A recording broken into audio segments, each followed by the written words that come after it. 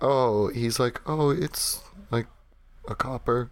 Most of our ale here is subsidized by the Dubois family. So I wonder if paint is not subsidized and it's super expensive, and that's why all the houses look so sad, because they cannot buy paint. I think we should open a paint store, a mobile paint store, a paint mobile. I like it.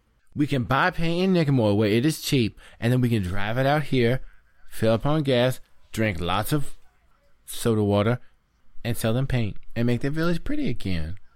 We can also transport some of this ale back to Nicomoy so our travels are, paid for. I mean, I'm not an economics major or anything, but sounds like a good idea.